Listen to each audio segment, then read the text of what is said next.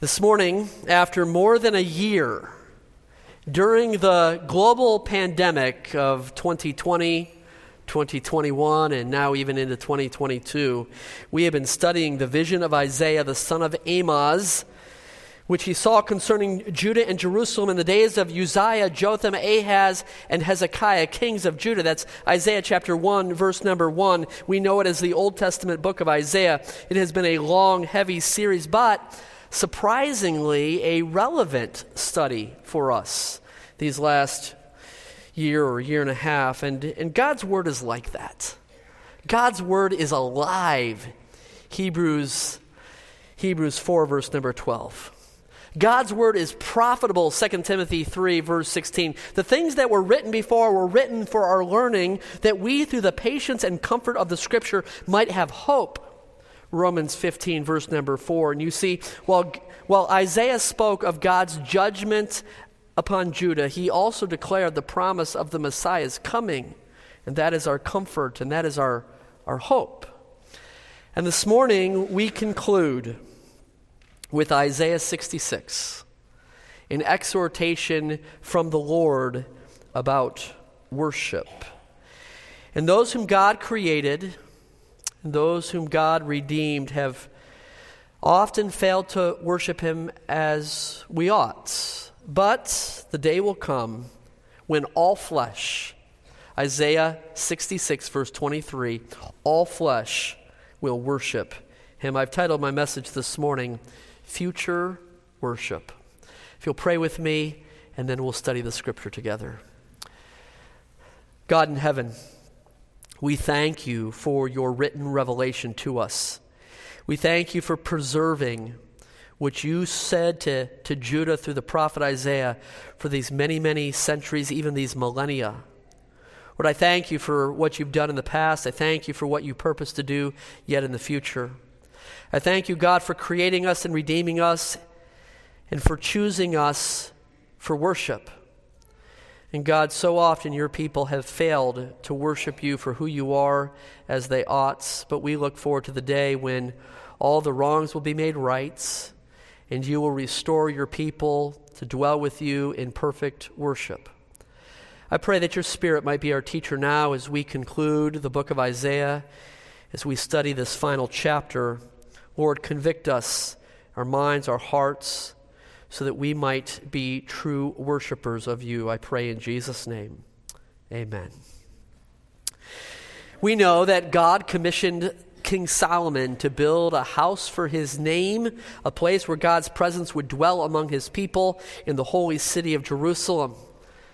I'd like to begin this morning by giving you some fun facts about Solomon's temple. The wood for Solomon's temple was provided by King David's friend, the king of Tyre in Sidon, according to 1 Kings chapter 5. He shipped great cedars from Lebanon to the port city of Joppa on the Mediterranean Sea. He shipped that wood on rafts. It was then unloaded in Joppa and carried across land to Jerusalem, according to 2 Chronicles chapter 2. The stone for Solomon's temple was hewn by hand away from the Temple Mount and then transported to the building site so that no tools would be heard making noise while the temple was being built, according to 1 Kings chapter 6, verse 7. No expense was spared in the building of Solomon's temple. It was adorned with precious stones and gold from Arabia, 2 Chronicles 3. It's estimated to have cost upwards of $6 billion by today's valuation. Of course, that's with inflation. We know about that these days. In comparison, U.S. Bank Stadium only cost $1 billion to build. And you can insert any Vikings joke that you want at this point here. $6 billion for Solomon's temple. At its completion, Solomon declared a huge inaugural celebration to dedicate the building in 953 BC. The ceremonies included a sermon and a dedication offering of 22,000 oxen, 120,000 sheep, and then Solomon proclaimed a great 14-day feast 2 Chronicles 6 and 1 Kings 8. And upon the completion of Solomon's temple, that worship center, the Bible tells us this in 1 Kings chapter 8. I have it for you there on the screen. Then the king turned around and blessed the whole assembly of Israel, and he said, "It was in the heart of my father David to build a temple for the name of the Lord God of Israel. But the Lord said to my father David, whereas it was in your heart to build a temple for my name, you did well that it was in your heart. Nevertheless, you shall not build the temple, but your son, that is King Solomon, who will come from your body, he shall build the temple for my name." So the Lord has fulfilled his word which he has spoken. And I have filled the position of my father David and sit on the throne of Israel as the Lord promised, and I have built a temple for the name of the Lord God of Israel. The building of that first temple, Solomon's temple, was the crowning achievement of Solomon's reign, a worship center for Yahweh, a place for God's people to gather together to bring their offerings and worship their God. But there was a recognition by Solomon in verse 27, "But will God indeed dwell on earth? Behold, the heaven and the heaven of heavens cannot contain you. How much less this temple which I have built?" And so in spite of Solomon's extravagant efforts to build a house for God, he recognized that no house could contain God. No church building or worship center is sufficient for a transcendent God. Now, fast forward in your thinking 400 years, the Babylonians would conquer Jerusalem, and they would destroy that temple, Solomon's temple.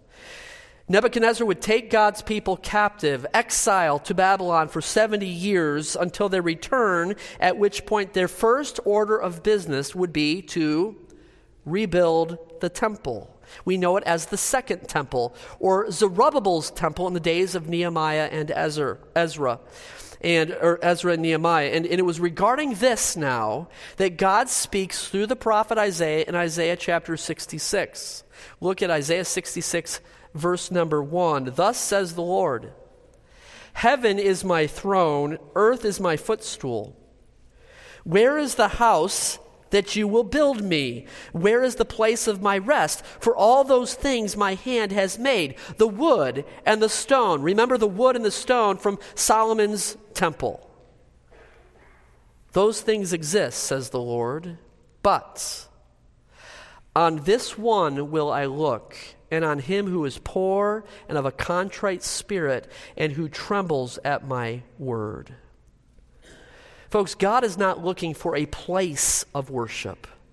God is looking for a people who worship him rightly. I would offer you number one in your notes, characteristics of right worship. Characteristics of right worship from verses 1 and 2. Now, you may remember the dialogue between Jesus and the woman at the well, Jacob's well in Samaria in John chapter 4. The woman asked Jesus about the proper place of worship, for there was a dispute in the day. The Samaritans worshiped God on Mount Gerizim. The Jews worshiped the Lord on Mount Zion in the city of Jerusalem. But Jesus explained that the place of worship was not at issue. And so also now God is speaking through the prophet Isaiah, telling us that he is looking for those with a poor and a contrite spirit. He's looking for those who will tremble at his word. And so the characteristics of right worship from this text, first, humility of one's spirit. Humility of one's spirit. And there is a lot of pride that can become part of our corporate worship, for we dress up and we rehearse well and we congratulate one another on our attendance and our performance. But what did God say back in chapter 57, verse 15? He said, "For thus says the high and lofty one who inhabits eternity, whose name is holy, I dwell in the high and holy place with him who has a contrite and a humble spirit, to revive the spirit of the humble and to revive the heart of the contrite ones." May we never be like the Pharisee in the temple that despised the tax collector, but may we be like the tax collector who beat his breast and said, "God, be merciful to me, a sinner." That's the one whom God wants to worship him.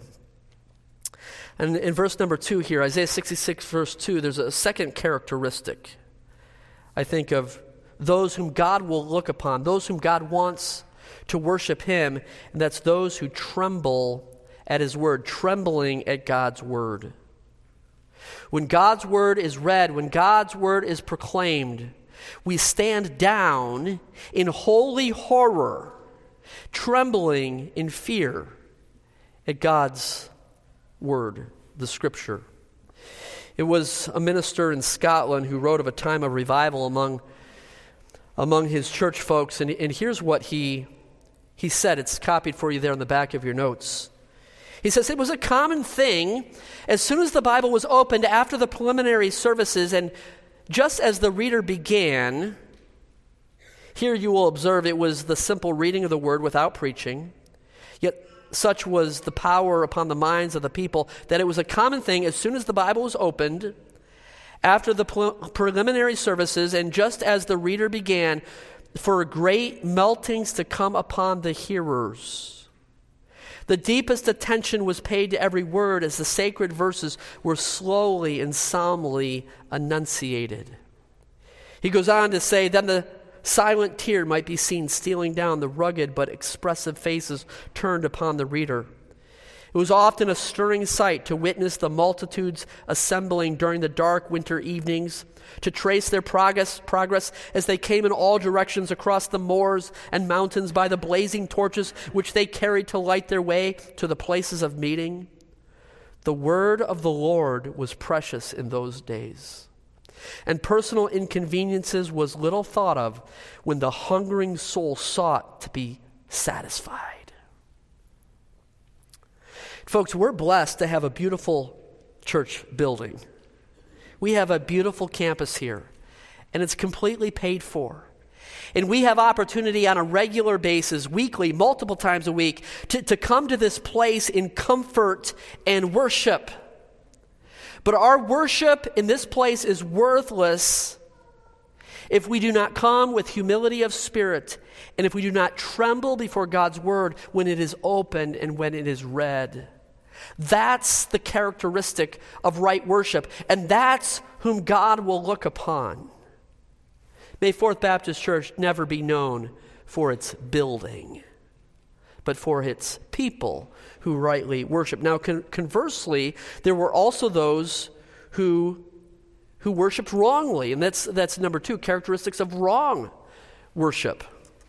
Characteristics of wrong worship. Look at Isaiah 66, verses 3 and 4. He who kills a bull is as if he slays a man. He who sacrifices a lamb as if he breaks a dog's neck.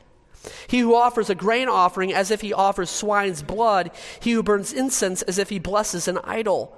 Just as they have chosen their own ways and their soul delights in their abominations, so I will choose their delusions and bring their fears upon them, because when I called, no one answered. When I spoke, they did not hear. But they did evil before my eyes and chose that in which I do not delight.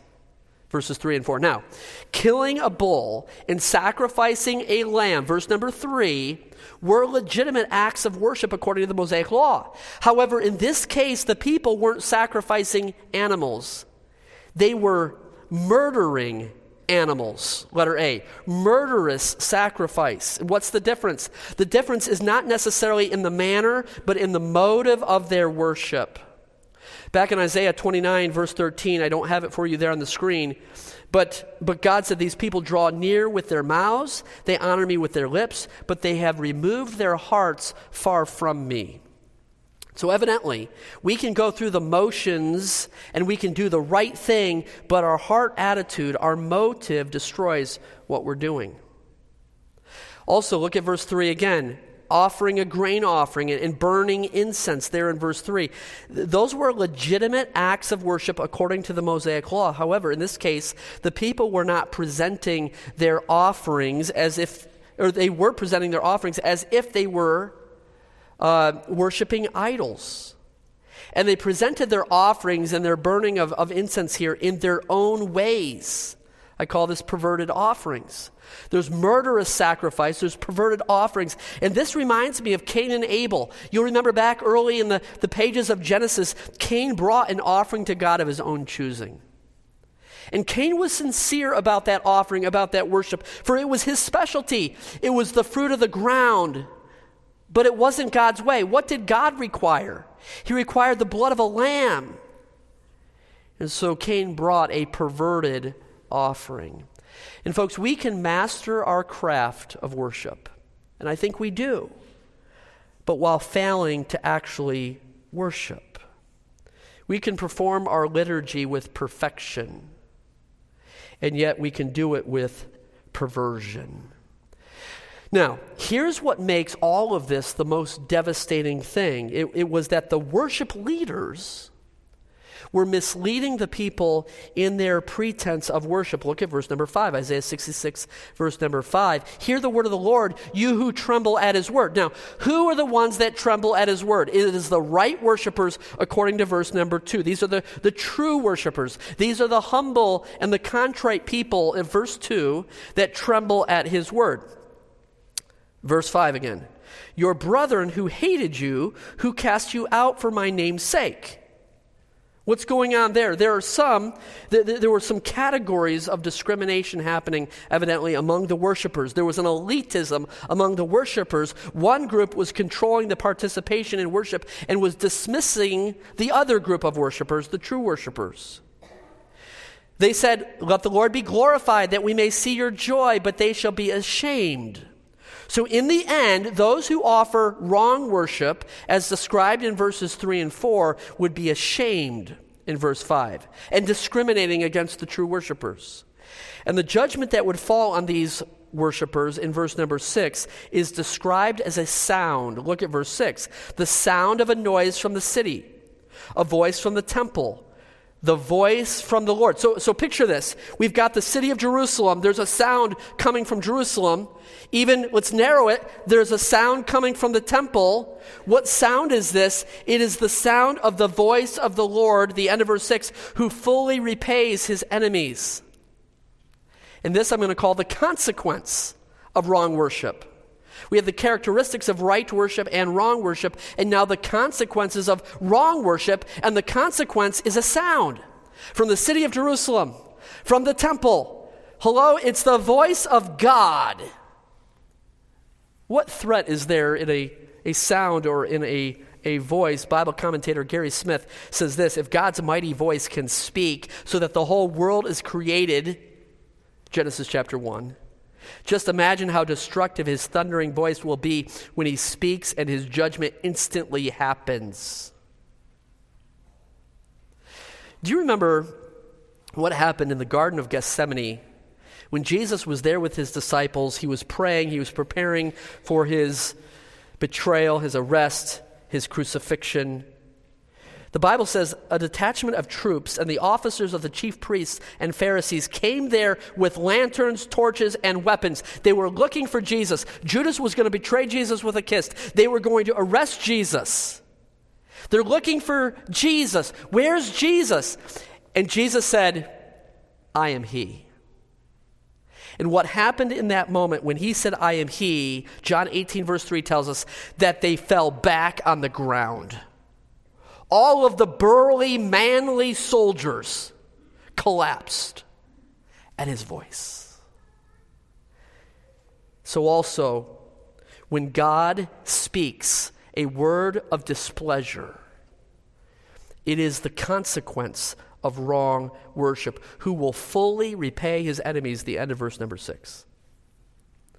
So folks, we assemble here in this place for corporate worship, and we try to be organized and prepared, and we do the best that we can. We want to do things decently and in order. We ought to give our best to the Master, but at the end of the day, our worship will be refused if it is not offered with humility of heart, trembling at God's word, and God's voice will repay us. And that ought to make us shudder. Now, in the following verses, there is a message of comfort and hope and salvation. And I want to conclude the book of Isaiah this morning by reading all of Isaiah, all of the chapter 66 this morning. And so as I do some extended reading, I'm going to ask that you be diligent, labor with me, follow in your copy of the scripture, and if you do, it will conclude well. But I think it's important that we read the scripture. All right, verse number 7. There's some odd questions. It's like a riddle of sorts. Verse 7, before she was in labor, she gave birth. Before her pain came, she delivered a male child. Who has heard of such a thing? Has anybody heard of such a thing? Who has seen such things? That's not the way it works, right? Verse number 7. Verse 8, shall the earth be made to give birth in one day, or shall a nation be born at once? For as soon as Zion was in labor, she gave birth to her children. Shall I bring to the time of birth and not cause delivery, says the Lord? Shall I who cause delivery shut up the womb, says your God? Can you imagine conceiving and delivering a baby in the same day? Maybe that would be the mercy of God. Maybe that would not be the mercy of God. I'm not sure. But this is describing the suddenness of Israel's return to the land, as if a baby is born before she's in pain, before she's in labor. And the illustration now of this mother giving birth and caring for a child continues. Verse 10, rejoice with Jerusalem and be glad with her, all you who love her. Rejoice for joy with her, all you who mourn for her. Which, by the way, New Testament believers ought to be those that rejoice with Jerusalem and mourn for Jerusalem. And without becoming political, I would just declare that we need to support God's people, Israel, in every way. Rejoice with Jerusalem, mourn for her. Verse 11, that you may feed and be satisfied with the consolation of her bosom, that you may drink deeply and be delighted with the abundance of her glory. For thus says the Lord, behold, I will extend peace to her like a river, and the glory of the Gentiles like a flowing stream. Then you shall feed, you will nurse. On her side you shall be carried and be dandled, is my New King James, or bounced, I think is the ESV, on her knees. As one whom his mother comforts, so I will comfort you, and you shall be comforted in Jerusalem. We understand the imagery of the giving birth of a baby, the caring for a child, the safety and the security and the nurturing that's taking place there. Like a mother who cares for her newborn child, God will care for Jerusalem in a very personal way. And these things are pointing forward to beyond Israel's return from Babylon to the millennial kingdom yet to come. Furthermore, verse 14, don't give up on me. When you see this, your heart shall rejoice, your bones shall flourish like grass. The hand of the Lord shall be known to his servants, and his indignation to his enemies. For behold, the Lord will come with fire, and with his chariots like a whirlwind, to render his anger with fury, and his rebuke with flames of fire. For by fire and by his sword the Lord will judge all flesh, and the slain of the Lord will be many. When the Lord comes to restore his people during the millennium, he will rain down judgment upon his enemies. We like this part. At long last, God will right the wrongs. He will smite the wicked and the terrorists and the immoral and the heathens, but also the false worshipers of this world. Verse 17, those who sanctify themselves, purify themselves to go to the gardens after an idol in the midst, eating swine's flesh and the abomination, and the mouse shall be consumed together, says the Lord. Pigs and rats were ceremonially unclean animals, according to Leviticus 11, verses 7 and 29. This is describing the antithesis of the prescribed worship of Yahweh. When we think about God judging the world in the eschaton, remember, it's not only the heathens and the pagans and the terrorists and the immoral, it's the false worshipers of Yahweh. The consequences of wrong worship are grave, and God's judgment at the end of the age will be upon those who do not worship him rightly. How do I know this? Verse 18. Verse 18, for I know their works and their thoughts, God says. It shall be that I will gather all nations and tongues, and you need to underscore this line, and they shall come and see my glory. Folks, everything that has been created, everything that has been redeemed. It's all about God's glory. And someday every knee will bow and every tongue will confess that Jesus is Lord to the what? To the glory of God the Father. This is where we're going. Future worship. I'll title it this in your notes, number 4. The conclusion. We've got the characteristics of right and wrong worship. We have the consequences of wrong worship. We have the conclusion, number 4, of right worship. Look at verse number 19. I will set a sign among them, and those among them who escape I will send to the nations, to Tarshish and Pul and Lud, who draw the bow, and Tubal and Javan, to the coastlands afar off. We need to underscore this part now. Who have not heard my fame, nor seen my glory, and they shall declare my glory among the Gentiles. There, verse number 19. I hope you understand where all of human history is directed now. Verse 20, then they shall bring all your brethren for an offering to the Lord out of all the nations on horses, in chariots, and litters, and mules, and camels, to my holy mountain in Jerusalem, says the Lord. As the children of Israel bring an offering in a clean vessel into the house of the Lord, and I will also take of some of them for priests and Levites, says the Lord. For as the new heavens and the new earth, which I will make, shall remain before me, says the Lord, so shall your descendants in your name remain. And it shall come to pass from one new moon to another, from one Sabbath to another, that's day after day, week after week, year after year. Verse 23, the end of verse 23, what's it say? All flesh shall come to worship before me. You need to underscore that. We might argue about some of the particulars of how things conclude in the end times. Well, one thing is clear. All flesh will come to worship before me, says the Lord. This is the conclusion, folks. This is the end of the story. Don't despair. As you watch the news and you hear of current events and you follow politics domestically or internationally, geopolitical events, and you fear and you fret and you wring your hands and you lament the decline of human civilization, stop it. Because at the end, all flesh is going to worship before him. The book of Revelation describes the horrific judgment of God that falls on this world, and it describes the amazing worship of God in heaven above. Revelation chapter 4, you are worthy, O Lord, to receive glory and honor and power, for you have created all things, and by your will they exist and were created. Some of you love to read history. Some of you love to learn of prophecy, and there are debates about the causes of history and the details of prophecy, but one thing is clear.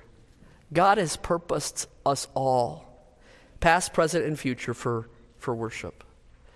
A big takeaway for me from the book of Isaiah, from the life of Isaiah the prophet, is that God wants his people to worship him rightly.